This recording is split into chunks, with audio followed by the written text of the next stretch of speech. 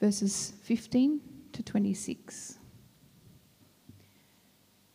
Now it was the governor's custom at the festival to release a prisoner chosen by the crowd. At that time, they had a well-known prisoner whose name was Jesus, Barabbas. So when the crowd had gathered, Pilate asked them, "Which do you want me to release to you, Jesus, Barabbas, or Jesus, who is called the Messiah?" For he knew it was out of self-interest that they had handed Jesus over to him. While Pilate was sitting on the judge's seat, his wife sent him this message: "Don't have anything to do with that innocent man, for I have suffered a great deal today in a dream because of him." But the chief priests and the elders persuaded the crowd to ask for Barabbas and to have Jesus executed. "Which of the two do you want me to release to you?" asked the governor. "Barabbas," they answered. "What shall I do then with Jesus, who is called the Messiah?" Pilate asked. They all answered, "Crucify him." "Why? What crime has he committed?" asked Pilate. But they shouted all the louder, "Crucify him." When Pilate saw that he was getting nowhere, but that instead an uproar was starting, he took water and washed his hands in front of the crowd. "I am innocent of this man's blood," he said. "It is your responsibility." All the people answered, "His blood is on us and on our children." Then he released Barabbas to them, but he had Jesus flogged and handed him over to be crucified. In Matthew 27, 15 to 26, we read about a prisoner exchange, one man taking the place of another. In this particular instance, a man who was guilty was released and managed to escape the punishment that was coming his way. Ordinarily, an exchange is where we give something and receive something of the same kind in return. Exchanges are meant to be equal and fair, but this exchange was anything but equal or fair. Jesus, the Prince of Peace, took the place of Barabbas, a violent insurrectionist, and died his place on the cross. The great reformer Martin Luther has been credited with labelling this event as the Great Exchange.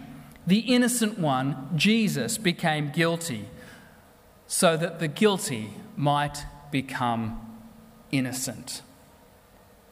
New Testament theologian N.T. Wright suggested the story of Barabbas invites us to see Jesus' crucifixion in terms of a stark personal exchange. Barabbas deserves to die. Jesus dies instead, and he goes free. All four Gospels reference this great exchange of Jesus for Barabbas. However, the Bible is silent on telling us what happened to Barabbas after he was released on that Good Friday Jesus went to the cross. What the Bible writers do speak about is the kind of person Barabbas was. We get an extensive character sketch throughout the four Gospels. Matthew called him a notorious sinner, a prisoner, and they had a notorious prisoner called Barabbas. Mark described him as a rebel. Among the rebels in prison who had committed murder in the insurrection, there was a man called Barabbas. Luke let us know that Barabbas was a man who had been thrown into prison for an insurrection started in the city and for murder. In Acts, Luke spoke of Barabbas as a murderer. The God of Abraham, the God of Isaac, and the God of Jacob, the God of our fathers, glorified his servant Jesus, whom you delivered over and denied in the presence of Pilate when he had decided to release him. But you denied the holy and righteous one and asked for a murderer to be granted. to you."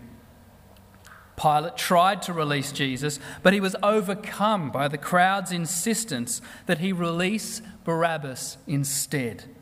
Notice the description of Barabbas in John 18. Pilate said to Jesus, "What is truth?" After he had said this, he went back outside to the Jews and told them, "I find no guilt in him, but you have a custom that I should release one man for you at Passover. So do you want me to release to you the king of the Jews?" They cried out again, "Not this man, but Barabbas." Now Barabbas was a robber. The word John used to describe Barabbas as a robber is lestes. While lestes can mean robber, it is probably more accurate to say that the word refers to someone who's an insurrectionist, a freedom fighter, someone who rebels against the authorities. In fact, the same word lestes is translated as insurrection in Mark 15:7 and Luke 23:19. Biblical scholar D.A. Carson noted, "Neither theft nor violent robbery was a capital offence, but insurrection was. Revolts and bloodshed fostered by guerrilla action were common, and Barabbas had been caught. In the eyes of many of the people, he would not be a notorious villain, but a hero." The reason Barabbas may have been viewed by some as a hero was because the Israelites were sick and tired of the oppression caused by the Roman Empire. What Jewish man had not at least considered what it would be like to lead a rebellion against Rome? In fact, this is what the Jews were hoping the Messiah would do, the very thing that Barabbas had done. Perhaps Barabbas had become so fed up with the oppression and the circumstances that he did what others were afraid to do. Some may have seen Barabbas as a Messiah, as a Saviour who was trying to rescue them from the oppression of the Roman Empire. An interesting thing to note is regarding Barabbas's name. Some translations only refer to him as Barabbas. Pam read from us this morning from Matthew 27. That's from the 2011 NIV version. Many of you might have the 1984 version. If you look in your 1984 version, you will find that he is only referred to as Barabbas, not Jesus Barabbas. The reason for this, and it's important to note that the name Jesus was a very common name at the time. But when the church fathers were putting the canon together, they felt, how on earth could a criminal share the same name of our Lord and Saviour? And so many translations omit the former word Jesus in front of Barabbas, and he is only referred to as Barabbas. However, there is substantial manuscript evidence that confirms that his real name was Jesus Barabbas. And if this is the case, then Pilate's question is very pointed. You see, the crowd is being presented with two different types of Saviour. The name Jesus means one who saves. And in this moment, the people are offered two different types of saviours. There is one Saviour who they expected, the Saviour who would lead a rebellion, a Saviour who would overthrow the empire through violence and murder. And then we have a very different kind of Saviour, a Saviour of a different kind of kingdom, a kingdom of peace, a kingdom of love, a kingdom that operated on very different rules and understandings.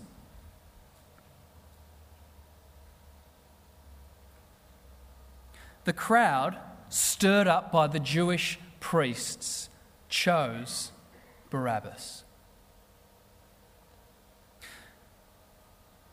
Whether Barabbas was regarded as a hero or a notorious villain, he was, as the Gospels suggest, involved in insurrection and murder within the city. And such crimes were punished by crucifixion. And this was a way of the Roman Empire continuing to enforce its rule and its strong arm. The cruelty of crucifixion was supposed to send shivers down people's spines, to deter anyone from ever trying to do the exact thing that Barabbas was doing, cause an insurrection. Some scholars suggest that the two men crucified with Jesus may have been part of the insurrection with Barabbas.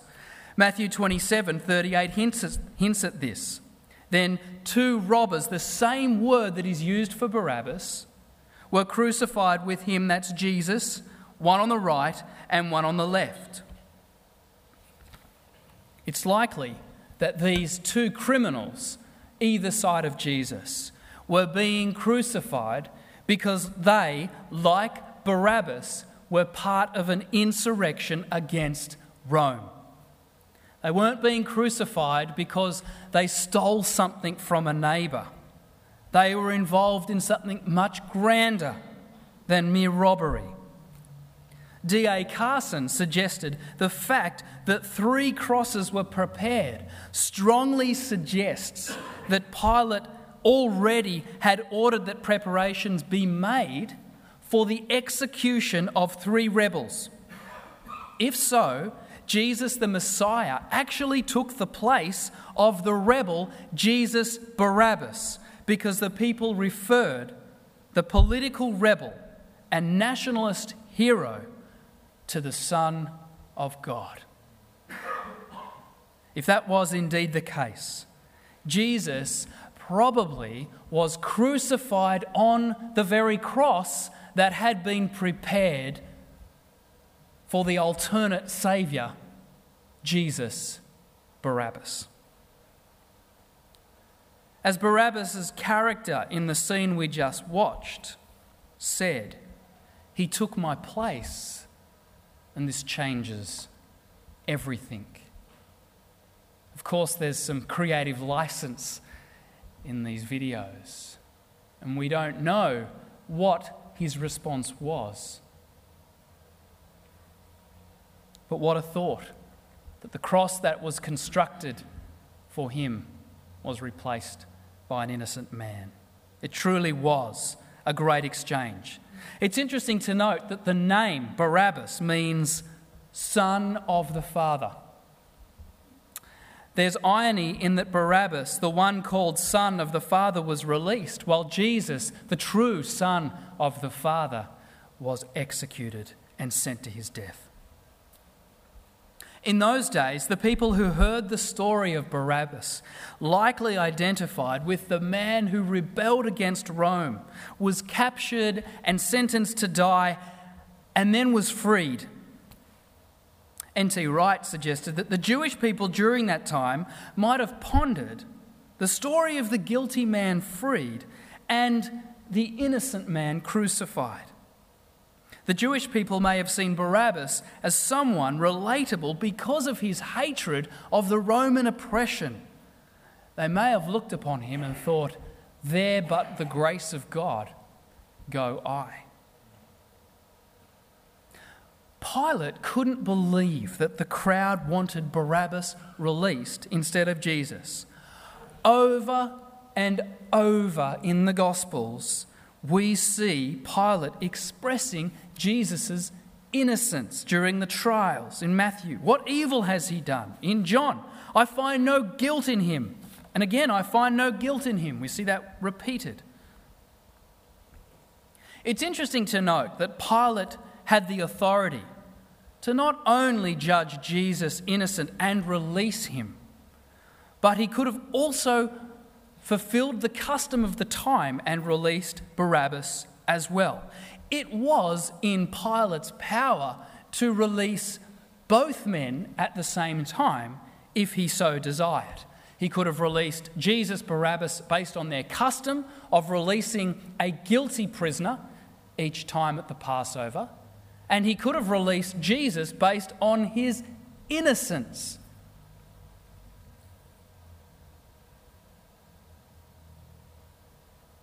Mark's account gives us insight as to why Pilate ultimately chose to release Barabbas and condemn Jesus to death. And they cried out again, "Crucify him!" And Pilate said to them, "Why? What evil has he done?" But they shouted all the more, "Crucify him!" So Pilate, wishing to satisfy the crowd, released for them Barabbas. Although Pilate stated over and over that he believed Jesus to be innocent, he wanted to satisfy the crowd more than he was prepared to stand by his convictions. The politics of the day superseded principles for Pilate. John's Gospel goes so far as to state that Pilate's desire to release Jesus caused the Jewish people to question Pilate's political loyalties to Caesar. "If you release this man, you are not Caesar's friend. Everyone who makes himself a king opposes Caesar."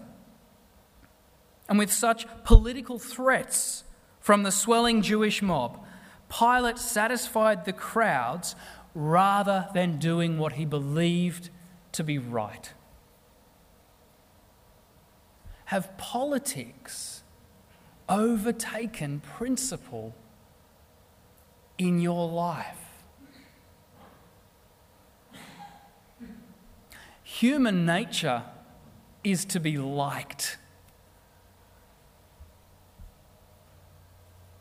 And often because we want to be liked, we trade principle for politics. It's exactly what we see in this account. Who are the crowds in your life who are influencing your decisions? Who are the voices you listen to? Who are the voices you pay most attention to?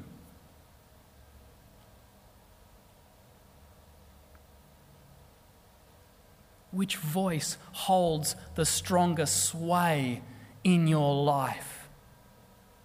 The voice of the one who is leading a kingdom of peace and justice and righteousness?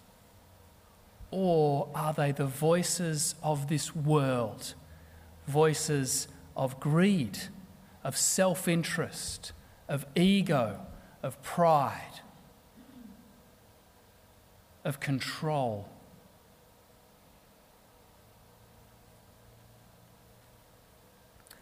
We've all at times found ourselves compromising by listening to the voice of the crowd rather than doing what we know is right. We are all guilty at times for staying quiet when we know we should speak up for the truth. Pilate's insecurities and fear led him to have Jesus whipped and sent off to his death. The great exchange was underway. Listen again to those haunting words from Barabbas in the video clip. "He took my place, and this changes everything." The march to the cross was filled with anguish that should have been Barabbas's pain and suffering. It should have been ours. Biblical scholar William Hendrickson said, "It must, however, be borne in mind that the suffering of the man of sorrows was not only intense, but also vicarious. Remember the Isaiah 53 passage Jesus so identified with on our behalf. but he was wounded for our transgressions. He was crushed for our iniquities. Upon him was the chastisement that brought us peace, and with his stripes we are healed. This is a prophecy from Isaiah about Jesus, and it leads to Barabbas and it leads to us. The Apostle Peter would later recall the same vicarious suffering that Jesus endured at the great exchange. He bore our sins in his body on the tree that we might die to sin and live to righteousness. By his wounds you have been healed. It should have been Barabbas tortured and led to death on the cross of Calvary. It should have been you. It should have been me.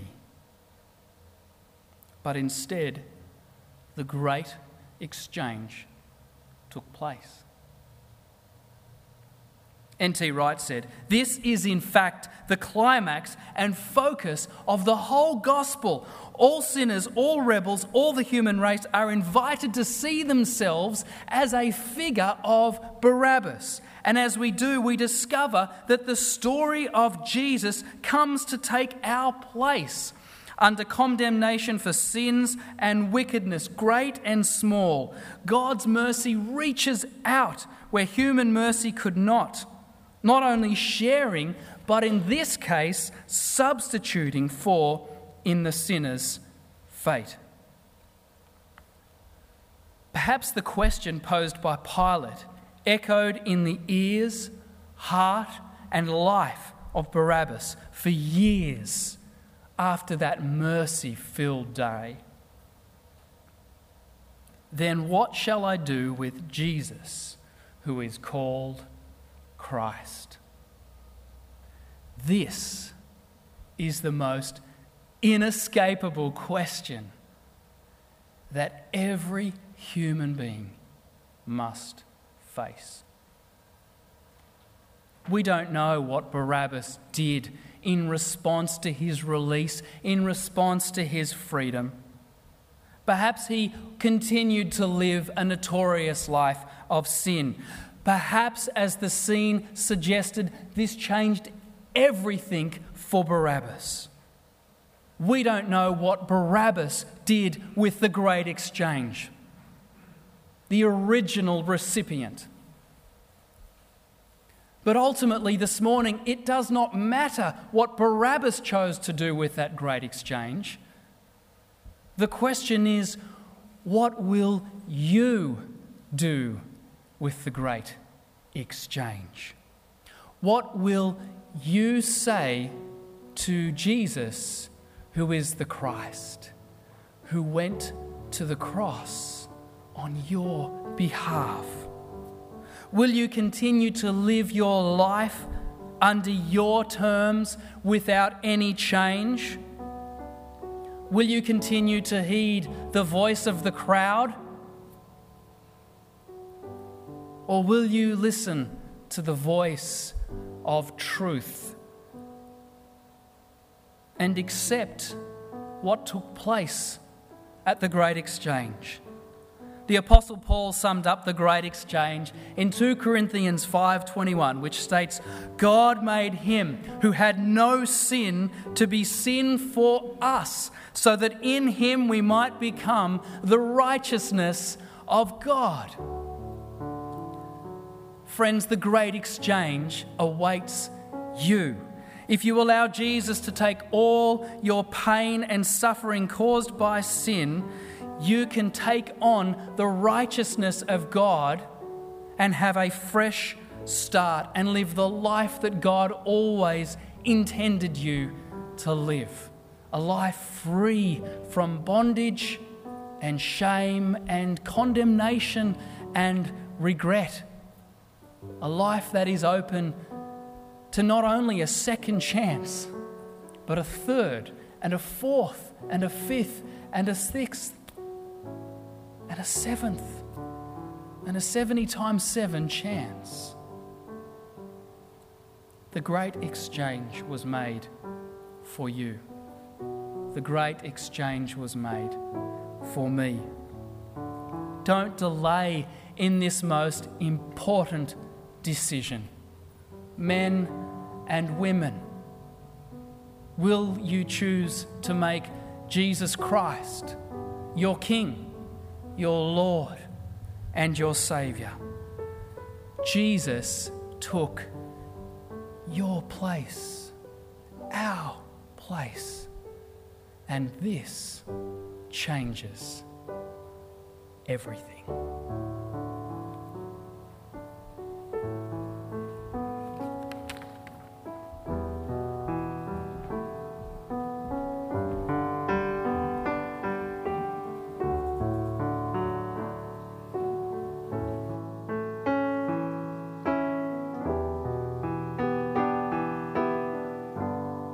Please stand